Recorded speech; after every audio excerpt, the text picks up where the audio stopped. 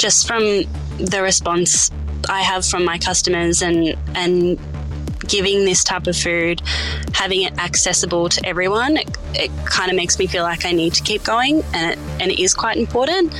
Today on Dirty Linen, we are talking about the different pathways that a career in hospitality can take you. Our guest today is Carla Montanaro. She founded Naro Bakes in 2020, perhaps not in the most ideal of circumstances, but certainly an example of making the best of a tricky situation. Carla, welcome to Dirty Linen. Thank you. Thank you so much for having me on. I'm thrilled to have you on, and I've been thinking about getting you on the show for ages, but I had a vision of one of your beautiful pies, your Naro Bakes pies that I had a little while ago, and it was just so swept away by this deliciousness that I was like, oh my goodness, Carla, she's got to come on the show. So appreciate it. Thank you so much. I'm so glad you enjoyed it too. Yeah, I think what you do is really, really special and well crafted. The pie that I'm talking about, perhaps you could explain it because you know the one I'm talking about. The salami one, I'm assuming. That's the one. So this tart was kind of, it was a bit of an impromptu kind of bit of a sporadic tart I kind of just thought of on the spot. But it was pretty much just in the shape of a flower, but vegetable spirals, and entwined in those vegetables was salami and parmesan and pesto and breadcrumbs, and you kind of bake it on a really slow heat, and everything kind of just like forms together in a weird but wonderful way, and and then just kind of solidifies. And I think in the combination with the short crust pastry and like the softness and the richness of the salami and the vegetables, you get kind of like a really impactful flavour when you bite in. And hopefully not an overwhelming sense. Well, I think that what I loved about it was the presentation. Like, it is so beautiful. It looks like this spiral, colourful flower, as you say, but it is also the surprise factor where, the flavours really meld. So you don't necessarily know what you're getting in each bite. So, I think, that sweet spice of the salami really comes through as a surprise, and the cheesiness, and I want to actually right now, this is really my inspiration for talking to you. But let's hear your story, Carla, because it's been a bit of a journey. So take us back. Tell us about your, how your career started in food.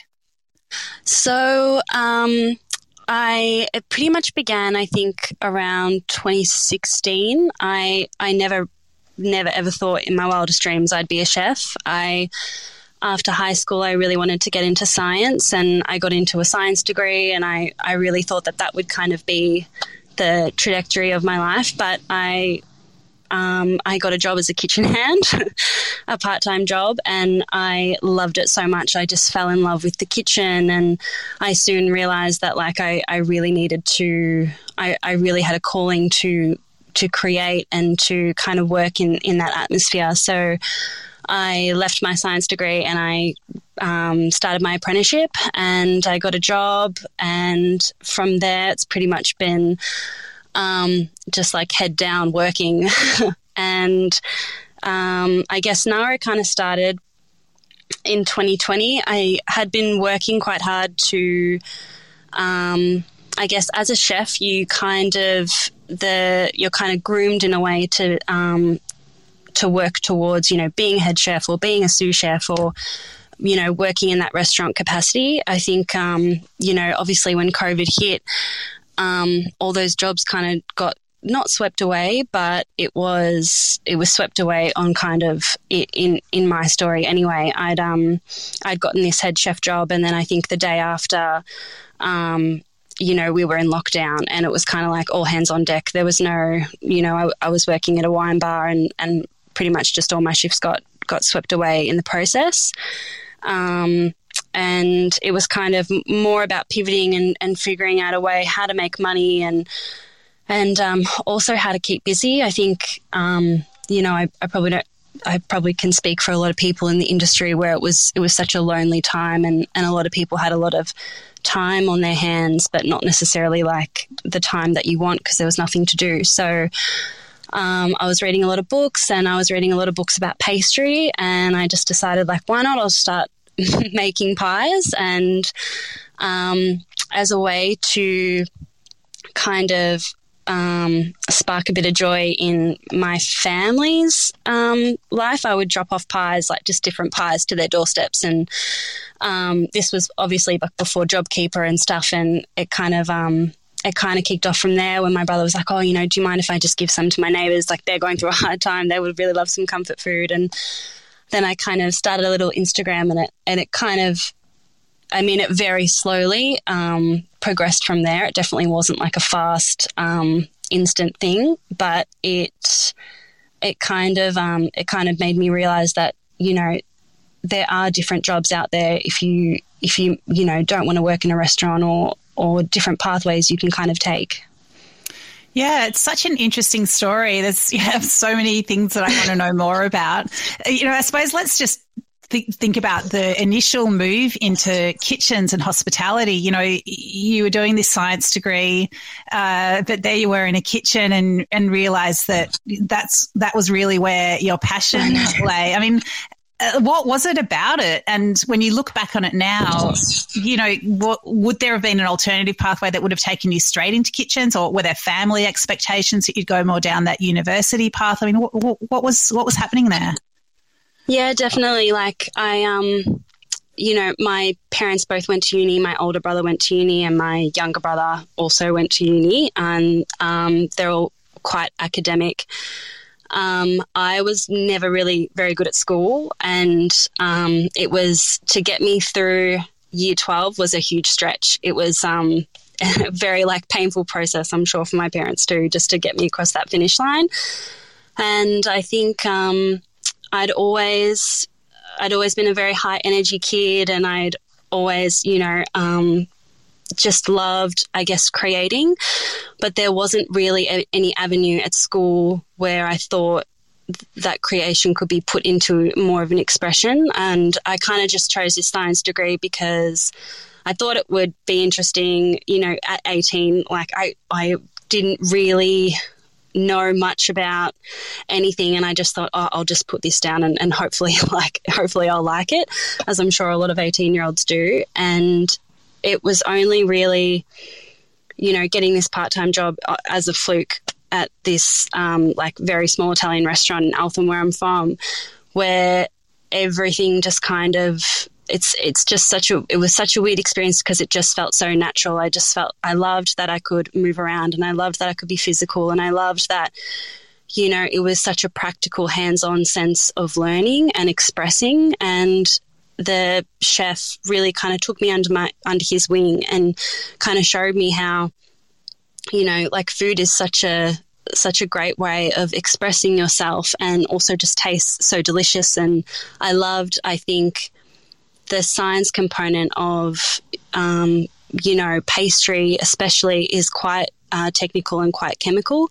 And I think it was kind of the best of both worlds, having sort of a more practical sense of a science degree, because you're following those recipes, and you're kind of doing things in exact measurements, but you're able to be so hands-on and so practical and move around. And there's also that sense of camaraderie in a kitchen where I've just felt like there was quite a big sense of belonging for me, and a sense of connection. And you mentioned that, you go into that restaurant world, and you ask the pathway that's, I suppose, the most obvious one before you is that you keep rising through the kitchen ranks, and you eventually move into a head chef role, which indeed you did, pretty early in your career. Do you think, looking back, then you made that leap through circumstance, through COVID, but looking back, how do you think about that pathway now? Do you think, how satisfied do you think you would have been if, things just stayed quote unquote normal and you'd been a head chef?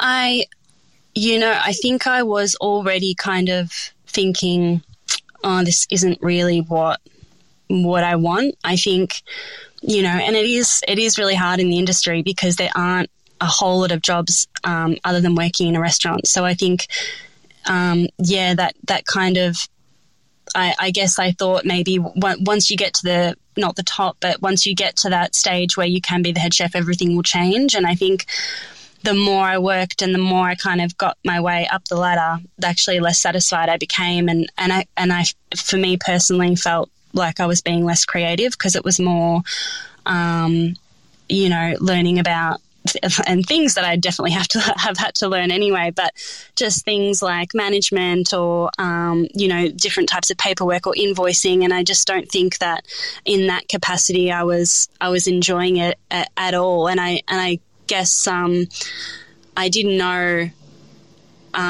if there was any other jobs really that could satisfy that creativity, because you're just not, especially going through chef school, it's kind of just like you're an apprentice and then you're a commie and then you're a CDP and then you're a sous chef and then you're a head chef, and that's kind of, and then hopefully one day, you can own a restaurant or something, but that's kind of all there really is.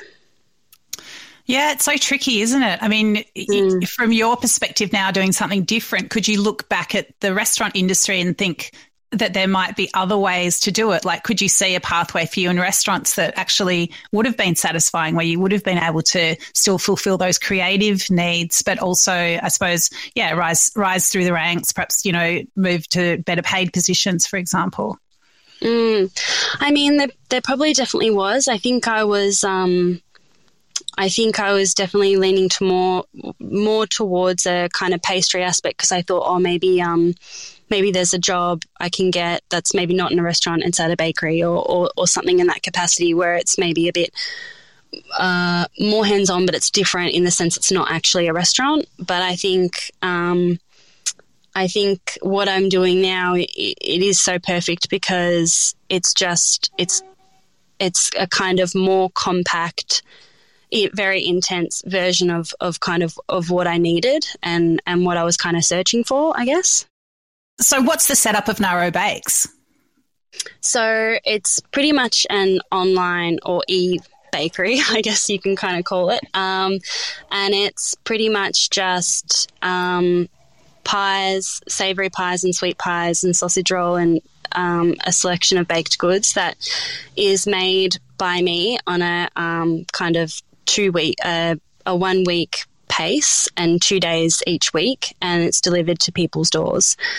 And I guess, it's just, I definitely thought maybe that there would be a bricks and mortar kind of shop, but I think kind of now seeing that the accessibility people need with delivery, it's kind of changed again, and it's kind of gone more online and less kind of people picking up. And where are you baking? So I rent a kitchen in Thornbury. Okay. And, you mentioned early on when you started working in kitchens, you loved the camaraderie. You don't really have that so much anymore. I know. Yeah. And I think that's, it's definitely something that I miss. It was definitely a shock to go from, being in a kitchen environment and having chefs around you and also just getting people to taste the things that you're making and get that like second opinion, to now it's very much just me. Like my mum does help me and she is in a couple of days a week, but it's in terms of having another chef with me, it's definitely something that I miss, and hopefully I can hire some people soon, because I'm definitely running out of podcasts to listen to. Oh, well, we'll keep firing them out. At least I'm up to date with Dirty Linen, don't you worry. I love it. What do you reckon it is about pies, Carla? Because, it sort of makes me think of other Melbourne lockdown pie businesses like Tarts Anon and Munch Bakery, and, there are others. What's going on there? Yeah, I think it's a couple of things. I think the success of these kind of bakeries is definitely the comfort aspect of it, where especially during lockdown, it's like we needed comfort food and we needed it now, and I think we also kind of got to appreciate over lockdown just really good food, and also people took more of an interest in supporting their local businesses, and and supporting small businesses. And I think it's just kind of shined a light more on good quality ingredients and just good quality people doing good quality things. And as an essence, there's just been so many little businesses like mine that have kind of thrived in the span of COVID. Yeah, I saw something on Twitter yesterday. Someone was posting like, does anyone else have this experience that you can't eat the food that you ate in lockdown? You can't go on the walks you went on in lockdown. You can't wear those bloody tracksuit pants that you wore in lockdown. Banana bread, don't even. Let me never see it again. Have you found any of that with what you do? Like, people loved it in lockdown, but as we hopefully have all that behind us, there's not that same enthusiasm. Yeah, for sure. I think definitely when we came out of lockdown in October, I think it was also coming into spring, and I think people were just like, I want to go out, I want to drink, I want to party, and I don't want to even have comfort food. And I think probably a lot of people like me gained a bit of weight too, and they didn't want to eat pies. But I was kind of lucky enough to, I think you just got to pivot with the times. I think that's something that COVID's just taught anyone, is that you've just got to kind of be resilient. And I think when that kind of happened, I did less of those like really heavy pies, and I did more things to do with Christmas, like Christmas tarts and those kind of lighter tarts, like that salami thing that kind of didn't make people feel like they were eating for that insane comfort or for that lockdown, and kind of changing up the flavors so you can kind of still feel like your business is relevant, and as again, just kind of holding on tight and hoping people will still order, which they thankfully did. And you've got Italian heritage. Does that play into what you do? I wish it did a lot more. I think my dad probably would wish it did a lot more. I think I definitely, when I told him I was doing pies, he was like, what? Where's the lasagna? He's like, what do you mean? Like, why not cannoli? At the moment, it's I'm definitely trying to put a lot more Italian flavors into the pies. So at the moment, I'm doing this Italian lamb ragu, which is that just sparks so much joy in me because I get to kind of showcase my heritage, and I think that's kind of something that I'm juggling with at the moment, is kind of seeing what people want, and also like equally doing stuff that I love to cook too, and the flavors that I like to cook for. I think it's easier in winter to kind of get away with those kind of heavier flavors and those sauces and those real like rich flavors that I definitely grew up with, and my dad definitely cooked. Yeah, beautiful. And I think one of the things that I loved about your pies, particularly that intricate salami and vegetable spiral, but also I think anything that's made with puff pastry is just this idea that, someone has spent a lot of time and put a lot of thought into crafting something that I am very, very rarely, if ever, going to be bothered to do at home. Can you just give me a bit of a rave on puff pastry? Like, how do you make it? What is the satisfaction of doing that? It's definitely a labour of love, that's for damn sure. And so pretty much, I guess, the technical side of puff pastry is the layers of butter and dough that are folded and laminated in with each other. And when they're in the oven, the fat in the butter cooks the dough, and then the steam from the butter kind of pushes it up, and that's where you get those beautiful puffs and those beautiful layers. And I guess the labour side is that it does take a lot of time because you've got to form your dough blocks and kind of shape them into squares, and then make your dough and then roll it and then chill it and then roll it. So you definitely learn about food wastage and food costs when you're doing stuff like that. And I've definitely tried to kind of make hybrid versions of that to kind of suit Naro and to suit the pies. I've just over the last 18 months, I've thought, normal puff pastry can be it's so beautiful, but it's also just so finicky, and then kind of experimenting with rough puff and then maybe going back to puff. And it's definitely been a bit of a love-hate relationship for me anyway, where I've just been like, oh, I don't know. That's yeah. I mean, it's so interesting because I suppose, as I said, the fact that you've gone to all that trouble is something that I really appreciate, but I can certainly hear that it's, you're not always going to be in this, you can hear it in my voice. This flower dusted heaven, like living the dream, like with the endless rolling and chilling. It's so funny too, because, family members will be like, oh, can you just give me some of your rough puff and I'll make some stuff at home? And it's like, no, it took me so long to make. Yeah, I love it. But I think also that is my kind of science where you talk about, the steam that's between those layers of pastry. Yeah. That lift. I mean, that's really beautiful. It is. And I think that's why I guess I've just stuck with pies, because I do think, although it's so frustrating, learning about that technical science side is just so interesting to me. I feel like I'll never ever get sick of that, of those different reactions. It's almost kind of chemistry in a way where you can just tweak it and tweak it and tweak it and just come up with a different product every time, essentially. Yeah, that is really special. So, I mean, how do you sort of see the future rolling out, Carla? Do you feel like there is a place for you in the restaurant world again? Do you want to go back? Do you feel like happily sort of insulated from the ups and downs of that type of hospitality? I think I've been thinking about it a lot, actually, because I definitely, like we just said, I definitely miss the camaraderie, and having your own business is definitely quite stressful when you're kind of dealing with things you've never, like I don't have a business degree and I don't have any like accounting degree, that's for sure.